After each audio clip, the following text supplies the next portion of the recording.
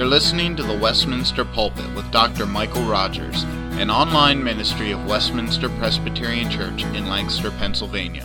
For more information, visit us online at www.westpca.com. We come once again to the book of Genesis. We've been studying it quite some time now. Looking today once more at the account of things God did wonderfully in the life of the man we call Noah. Just a prefatory comment to reading of this and considering it today. I find that whether you bring a believing or a skeptical mindset to matters like the great flood and the ark and all the questions that surround it, of course, depends a lot on your view of the Word of God and your fundamental faith in God as a self-revealing God to tell us what is true. There are people who come to a text like this and they're full of challenges and they're ready to tell you with all kinds of arguments why these things could not possibly have happened. And there are many such discussions that range around the events of the ark and the flood. But there's a matter of rather fundamental viewpoint. Did God speak truth in His Word? And when we believe that, when we trust in that, we find that Word bearing itself out and working itself out in so many ways. I pray that you come with a trusting viewpoint, not a skeptical viewpoint. It's right to ask questions, but we ask them from a standpoint of faith, not of doubt this morning. I'm going to do what is a little unusual here in trying to span quite a few events in this. I'm going to read beginning in chapter 7 at verse 5 through verse 5 of chapter 8. Listen to God's holy word. And Noah did all that the Lord commanded him. Noah was 600 years old when the floodwaters came on the earth. And Noah and his sons, his wife, and his sons' wives entered the ark to escape the waters of the flood. Pairs of clean and unclean animals, birds, and of all creatures that move along the ground, male and female, came to Noah and entered the ark as God had commanded Noah. And after the 7 days, the floodwaters came on the earth. In the 600th year of Noah's life, on the 17th day of the second month, on that day the springs of the great deep burst forth, and floodgates of the heavens were opened, and rain fell on the earth 40 days and 40 nights. On that very day, Noah and his sons, Shem, Ham, and Japheth, together with his wife and the wives of the 3 sons, entered the ark. They had with them every wild animal according to its kind, all livestock according to their kinds, every creature that moves along the ground according to its kind, and every bird according to its kind, everything with wings, pairs of all creatures that have the breath of life in them, came to Noah and entered the ark. The animals going in were male and female of every living thing, as God had commanded Noah. Then the Lord shut him in.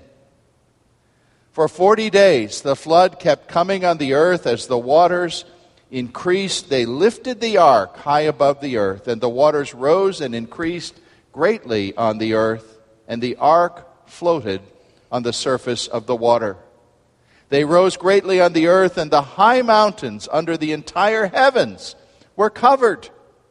The waters rose and covered mountains to a depth of more than 20 feet. Every living thing that moved on the earth perished. Birds, livestock, wild animals, all the creatures that swarm over the earth, and all mankind. Everything on dry land that had the breath of life in its nostrils died. Every living thing on the face of the earth was wiped out. Men and animals, creatures that move along the ground, and birds of the air were wiped from the earth. Only Noah was left, and those with him in the ark. The waters flooded the earth for 150 days. But God remembered Noah and all the wild animals and livestock with him in the ark, and he sent a wind over the earth, and the waters receded. Now the springs of the deep and floodgates of the heaven had been closed, and the rain had stopped falling from the sky. The water receded steadily from the earth. At the end of the 150 days, the water had gone down.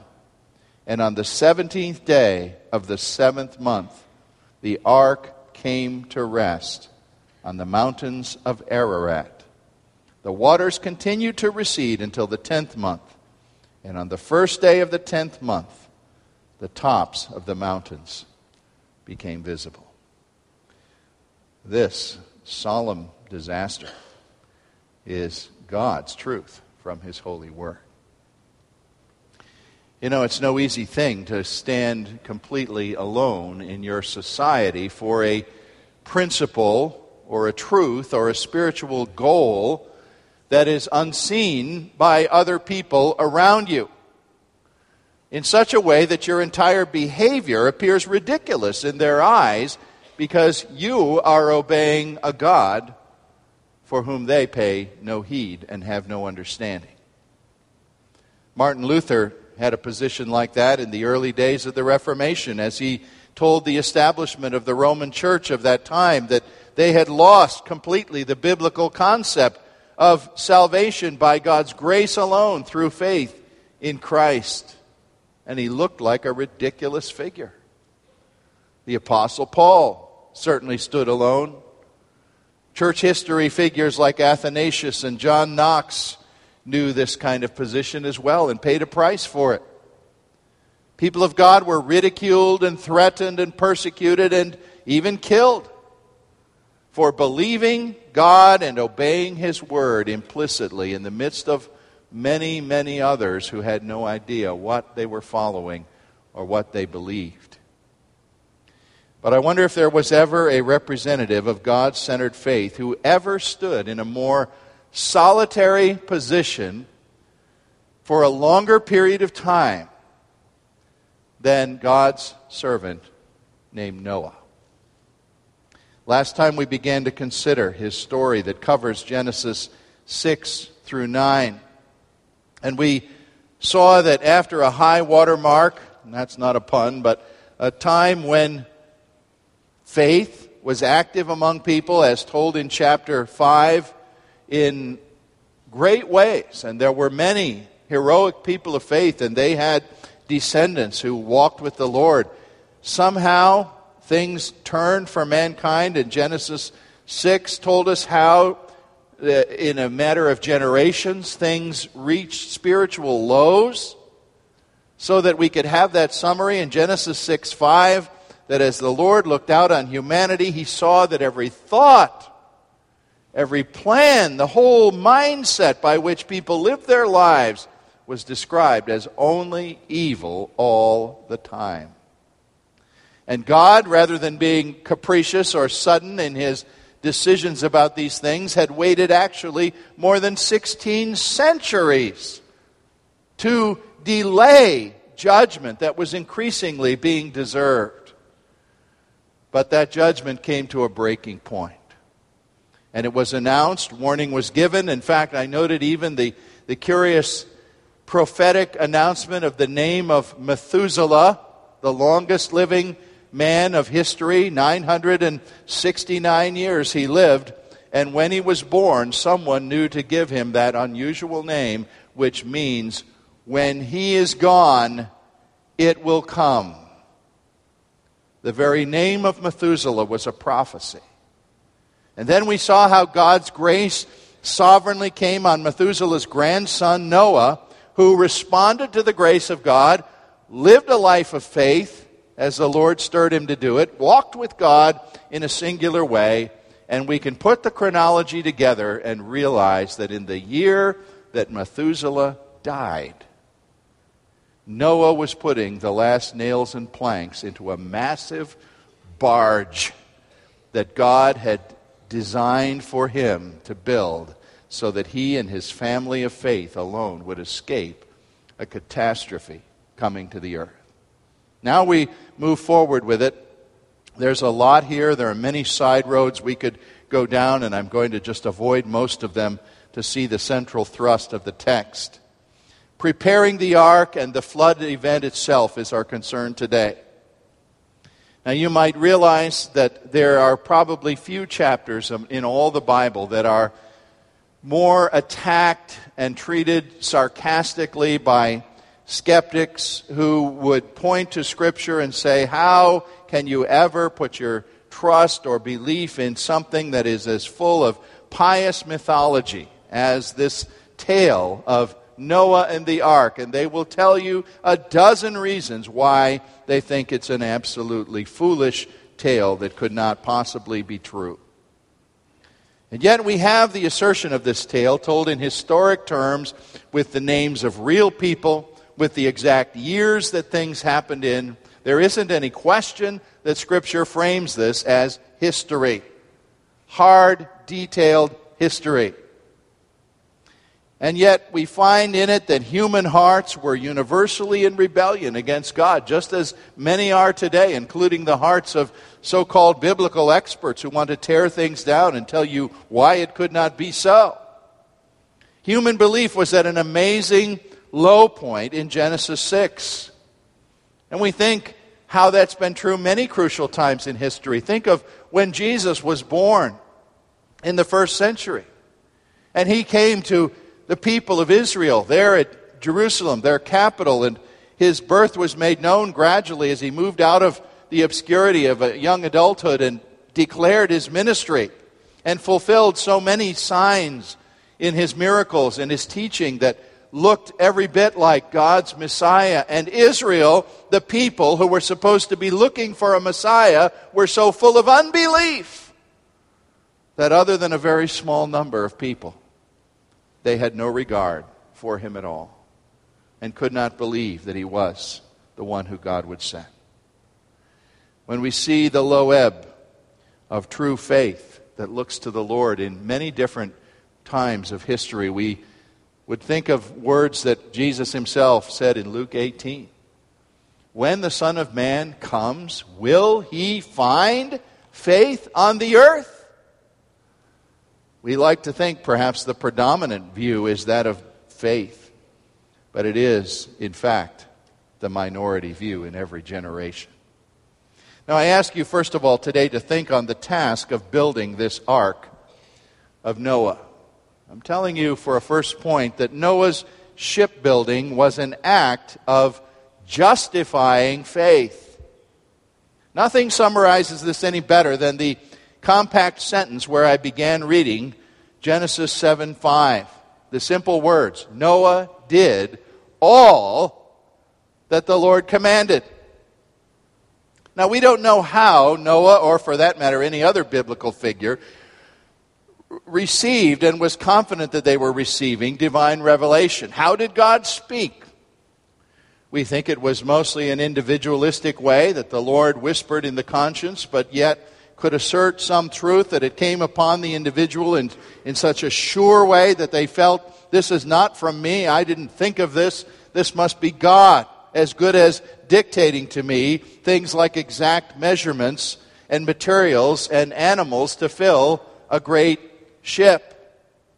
And I imagine Noah must have made some kind of drawings for his workmen, and of course it was his hand that made the drawings, and yet he would have said that he was so sure the Lord was revealing this, coming up with this plan that would be bizarre and amazing unless it was from God, that as he drew the drawings, they were the revelation of God. And here's an interesting thing I've noted that I never noticed before about these several chapters as I was studying them. Noah does not speak. There's no, not that he couldn't speak or didn't in real life, but there's no recorded speech from Noah in all of this narrative until late in chapter 9 when the flood event is over. And you have a sense that here is God's servant silently listening and saying, speak, Lord, and your servant will obey.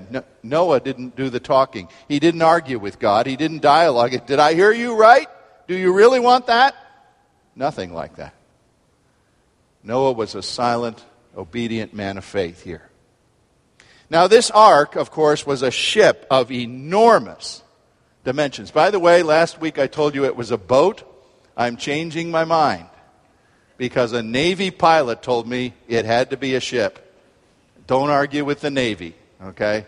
We're talking about a ship. How well do you visualize a craft 75 feet wide by 450 feet long, 3 stories tall? Maybe your mind has trouble doing that, but I can actually make it fairly easy for you. I got out the blueprints of this building you're sitting in to check myself. From the wall that's just behind me to the wall at the doors opposite me is almost exactly 75 feet. So you've got the width, all right?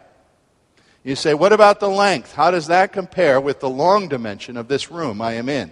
The long dimension from those exit doors to those exit doors is 112 feet. Are you starting to put it together in your mind? You need 4 of these rooms, end to end, to equal the dimensions of the ark that Noah was commissioned to build. That is quite a structure. I once built a shed in my backyard many years ago, 30 years ago, before they had kits for sheds. I wasn't a carpenter. I just decided this is going to be in the backyard, pretty well screened by a couple of trees. Nobody's really going to see it, and it's just going to house some garden things anyway. Doesn't matter what it looked like. Well, it was pathetic. You know, people came over to my barbecues and said, boy, where'd you get that shed? Or things like, I hope that was here when you came. I never told him who built it. I would not have wanted to have the commission to build a structure in the middle of dry land 4 times the size of this room. So large that you would say, it's utterly impossible. Nobody could build anything like that. The great 20th century ocean liners like the Queen Elizabeth II or the vast oil tankers that you see today are ships, of course, that are more than 1,000 feet in length. 3 or more times the length of the ark. But remember, of course, they're steel. And this is a wood structure. As far as we know, nothing of that size, certainly not a sailing craft of that size. There may have been buildings, and probably were buildings, larger than that. The pyramids of Egypt and other ancient structures amaze engineers as to how they were put together. But this is a wooden structure that is enormous. But one thing to bear in mind is the fact that this wasn't a finely engineered ship. It didn't need to navigate. It didn't have a sail. It was not powered in any way, of course. It had to do one thing and one thing only: float. And so it had to be of a proper kind of dimension and, of course, watertight so it would float. Well, the interesting thing is that engineers have made scale models of a craft the same size as the ark, and they have tested it in various ways. They do these things. And they've said, you know, the dimensions were really for a very sturdy kind of boat. Oh, there I go. Ship. That would indeed float and would be very difficult to be capsized, the engineers say. Well, we ask all kinds of questions. How many people helped build it? How long did it take? What did it cost? How was it accomplished? We don't know any of that. We don't know how long it took. Probably Noah was a fairly prominent individual. He may have owned some land and some forests to get the lumber, but he didn't go out there and chop down every tree all alone, I can guarantee you, for a project this size.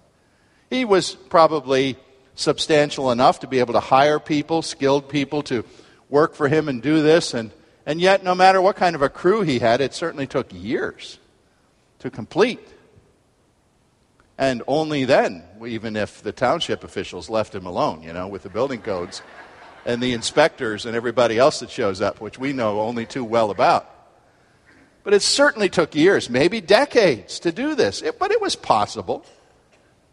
But we would not diminish for a minute that it was a remarkable act of faith to build this enormous structure, not at the side of a lake, apparently not near any notable body of water, out in the middle of somewhere. What did people think? You know, Bill Cosby and others have had a riot with Noah and neighbors making fun and making jokes about him. Well, he was acting in faith. That's what he knew. He was obeying the Lord explicitly, and he didn't think that was an optional thing to do. The Lord had revealed things to him in such a certain way. Think of his trust in this revelation. Did he ever have second thoughts? Did he ever, at the end of a long workday, supervising the carpenters and the derricks and the booms that raised the beams and everything, say, am I crazy? Why am I doing this? Somehow he persevered in this work of total faith, executing every detail of what God had revealed him to do until it was complete. Calvin, in his commentary, made a comment on Noah's righteous faith, and he said this. Calvin wrote, "The prodigious size of the ark must have nearly overwhelmed Noah. He might easily have just procrastinated before beginning it and thought, well, someday I'll do that, but not right now." But we cannot think Noah was so stupid as not to have reckoned fully with the many practical obstacles in his path. Calvin, in other words, is seeing Noah as a very human guy who nevertheless undertook what seemed impossible. Now, faith in God as Savior brings people to different tests at different points in history and in their lives. But we also need a faith that obeys God's word in the details, not just in the generalities and in the big principles, but a faith that says, here, God has revealed himself in his word and in the commandments and in principles and in examples. I know what he wants to be done, and I must do it. God gives every believer in Jesus Christ a lifetime to be able to respond and not simply say, I believe in Jesus, I believe in Jesus, I believe in Jesus. God says, show me. Obey me. Rest in my word. Do what I say. And by this you will demonstrate a righteous life. You will demonstrate that faith which justifies you in my sight. True, I gave you the grace. I awakened you. I called you. But your faith needs to respond in spite of difficulties, going against the grain of what other people think, standing up and saying, my God has spoken, I will obey. And think of this. How many fewer obstacles does our faith have to overcome? We who have the enormous advantage over Noah of living in a time of history when we can look back and say, look what God has done. He has brought Christ. He has fulfilled his promises. He has given us his written word. Noah didn't have one of these, folks. He just had the sure promise that God has spoken to me. He didn't know Christ. He didn't know the cross. But look how he trusted God. How much better reason we have to have a faith that rests in God's word and obeys him. Now, secondly, here's a point. Excuse me. In the second place, I want to go quickly past something that could easily occupy a large discussion for us, and it's an object of fascination to many people, but we do need to make a statement about it, and that is about the evidence in favor of a global flood catastrophe. There are all kinds of books about the flood of Noah's day, some written by very reputable and fine scientists. There are books about the meteorology and the oceanography and the geology of what happened then. You can go down all kinds of avenues to talk about that. But the crucial question you have to reduce it to is to ask yourself, was this indeed a global flood, or was it somehow a mere localized catastrophe? There are those who write that. They say, oh, well, there's a bowl of mountains that contained this water, and it was that region, but it wasn't every... Well, folks, I'm going to tell you my position, and it won't surprise you. I am compelled to stand with those who say the plain sense of Scripture tells us this was a global event. It was a planetary flood. And you can raise every kind of skepticism as to where that much water would come from and where it would disappear to afterwards. Notice that twice the text mentions, verse 11 of chapter 7 and another place, that springs of the great deep were opened up. Not all the water fell out of the sky. Somehow the earth itself underwent some cataclysm of God's design and supernatural working, that waters were released. One interesting line of speculation is that oceans, as we know them today, were much, much smaller before the flood. And, we look at the planet today and we can see it from space and know what it looks like. And what is it, 2/3 or 3/4 of the surface of the planet is covered by water? The speculation would be that it wasn't that way once.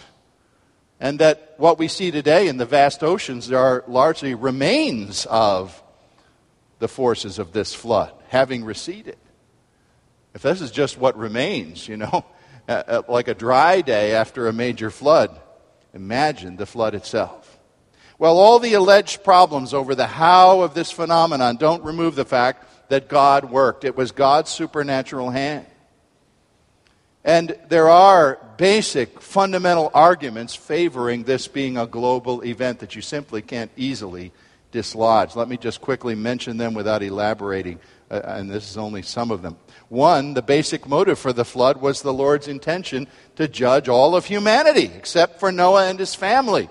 Only a worldwide flood would do that, because people were presumably dispersed by this time over a very large area of the earth, having already had at least 16 centuries to migrate. Secondly, hard as it is to conceptualize, the text describes mountains being underwater. Water that high cannot remain. How do you cover mountains but keep it in one region? You can't do that. Thirdly, the very construction of a huge ark would be a ridiculous act for Noah to undertake if all he really needed to do was to migrate a few hundred miles to get to higher ground somewhere where the flood would not come. Fourthly, after the flood ends, the Lord promises in the covenant that we'll talk about, I hope, next week, sealed by a rainbow, that he would never devastate the earth in this fashion again. Well, he never has in a global flood again, has he? But yet we've had tsunamis, we've had great floods that inundate whole countries like Bangladesh. So if it's only a regional flood God is saying won't happen again, he's broken his promise any number of times. 5, in the later chapters, Genesis traces that all the stock of people on the earth descended from Noah and his 3 sons. And 6thly, New Testament references to the flood by Jesus and others who write about it seem always to assume that it was a global crisis. And I stand with that assumption. Someone who thinks otherwise has to demonstrate that what they're thinking is correct. Thirdly, today I want to move on to talk about special actions of God's providence working towards Noah, whom he had designed to save. God, and there are many of them, I'm only going to mention 3, but there are many special actions of the providence of God working in this catastrophic time towards Noah. One is stated in Genesis 7:9. It's a marvelous thing. I don't know if you ever saw it before. It says, actually, 2 times, as it describes the animals coming to the ark. Nowhere does it say Noah got the boys together and said, get your lariats and get a lot of cages. We've got to go out and round up all these animals. I don't know how we'll ever find them, but we have to go do that. No, didn't happen. The text amazingly tells us that God called the animals and they came. The animals came of their own instinctive responses. And you notice in the description that they came by their kinds. You almost get, when you read it out loud as I did, your tongue has to keep saying, and their kinds, and their kinds, and their kinds. Now the critics have a field day with this, of course. They say, I don't care how big that ark was, you would never get into it animals that could be the progenitors of all the many species, the thousands and millions of species of animals and insects and everything else that are on the earth today. Well, here's an interesting thing to just think about. I can't give you the authoritative answer, but what does the Bible mean when it says, according to their kinds? If you studied biology, you learned about what we call taxonomy, the organization of living things into different categories. And does the word kind, what level of taxonomy or category is the word kind speaking about? Those of you who know biology. Is it speaking about species? Or is it a step higher about families or phylums or what? Well, if it's at the species level, then indeed there probably had to be, as some would say, hundreds of thousands or maybe even millions of animals. But if it's just one notch higher, if kind could indicate a family of animals, as the biologist defines it, and that family was sufficient as breeding stock with its genotype to later, over the centuries, see many, many variations and mutations so that, for example, one pair of sparrows over the next 1,000 years would see sparrows become, variegated in all kinds of colors and types and species, then it's really a rather realistic thing to see that these animals could have been contained in a vessel this size. One writer puts a point on it with this when he says, if we could have witnessed exactly how the Lord himself adjusted this matter, we would probably marvel at the stupidity of our own doubting questions. But Genesis is unapologetic about telling us the Lord himself asserted some kind of innate homing call for these animals to come. Just like the geese know when it's time, to hit Fort Lauderdale. These animals were brought by the Lord. Amazing. Another special providence of God is in the words in 7:16. I love the phrase. There's just something wonderful about it. The little phrase that says, then the Lord shut him in. Once again, you get the strong sense that this isn't just a human project, a man building a big vessel, and, okay, sons, come on, we've got to get this heavy door shut, get some more pitch, seal up the cracks around. The Lord shut him in. I don't know exactly what that means, but it suggests to us God's touch of fatherly safekeeping just as the devastating judgment was about to come.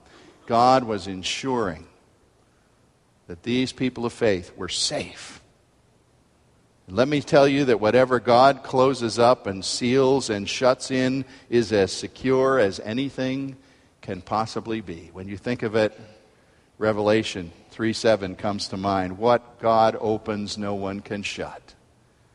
And what he shuts, no man can open. God sealed his man in.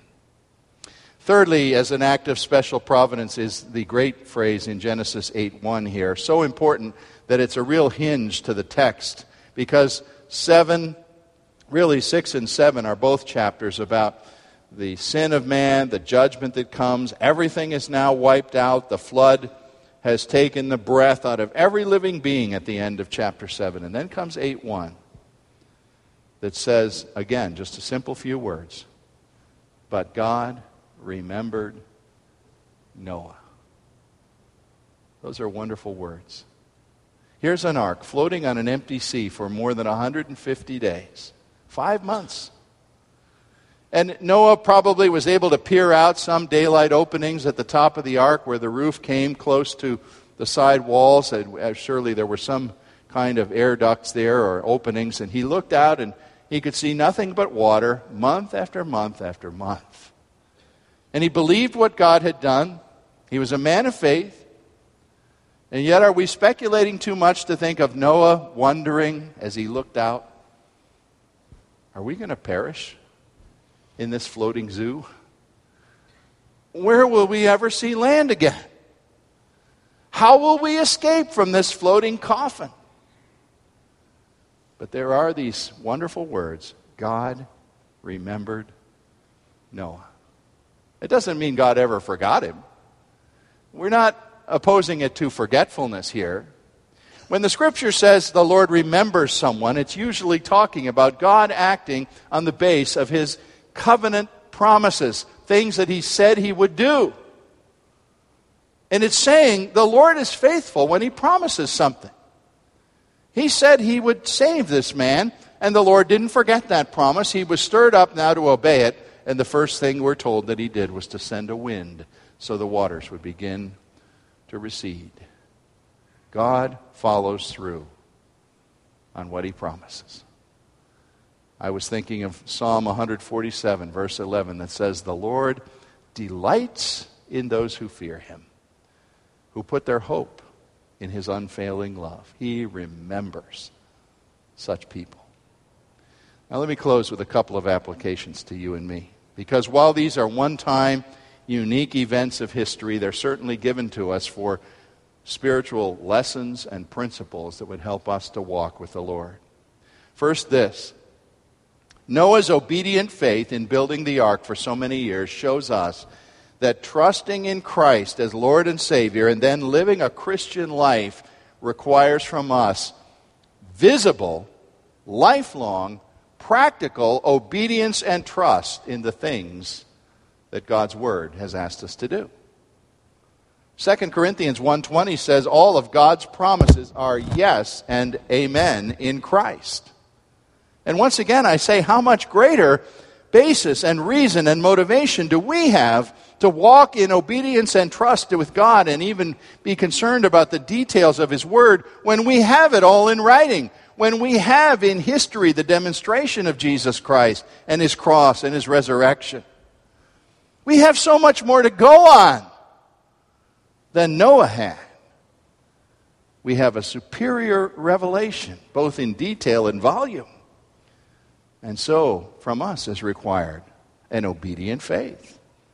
When we rest in God, we're saying, I know whom I have believed. I know He is able to keep what I've committed to Him against that final day, even if it be a day of great catastrophe. Our faith in Christ and in God's promises of salvation is not a leap in the dark. It's not a denial of rational thought. It does mean sometimes that we seem to be out on a limb, trusting God rather than resting in the false security of everyone else around us, of materialism or politics or what have you. But in light of the evidence of revelation, that faith is well grounded. And God expects us to trust Him and obey Him. Then I ask maybe the more emotional application that is here. And I ask it seriously. Are you in a position in your life to somehow feel abandoned? To say, well, sure, God has done things in the past, and I know He's promised, but boy, what I'm looking at right now, I'm looking around and all I see is water in every direction. And I don't know what God is doing. I don't know why He's put me in this dilemma. I don't know why He's let me go so long without a job. I feel absolutely alone. I can see no point of contact with a solution. I just want to remind you and point you to the great God who always remembers to fulfill all His promises of grace to everyone who claims them by faith in Christ the Son. Our text reinforces the fact that God will remember you. He might be working in some very mysterious ways in your life, ways that you say, I don't see how this could be from the Lord. I don't understand what's going on. But He's the God who doesn't forsake pledges that He makes to His friends. He's the God who holds the reins of every storm tight in His hands. And lastly, do you realize this from our text? That Noah's ark, this great vessel of safety that he had, is one of the Bible's greatest Old Testament symbols of Jesus Christ Himself. Yes, the Scripture actually looks at the ark and says, that's just like what Christ does. The one place of eternal security is for you to be sealed by God into Jesus Christ, who died for you and rose for you. Jesus is the door of salvation by which you enter a sanctuary, a place where you will ride out the great final storm of history. There's only one name, the Scripture says, given under heaven, whereby you can be saved. Christ is the heaven-designed ark of God's refuge.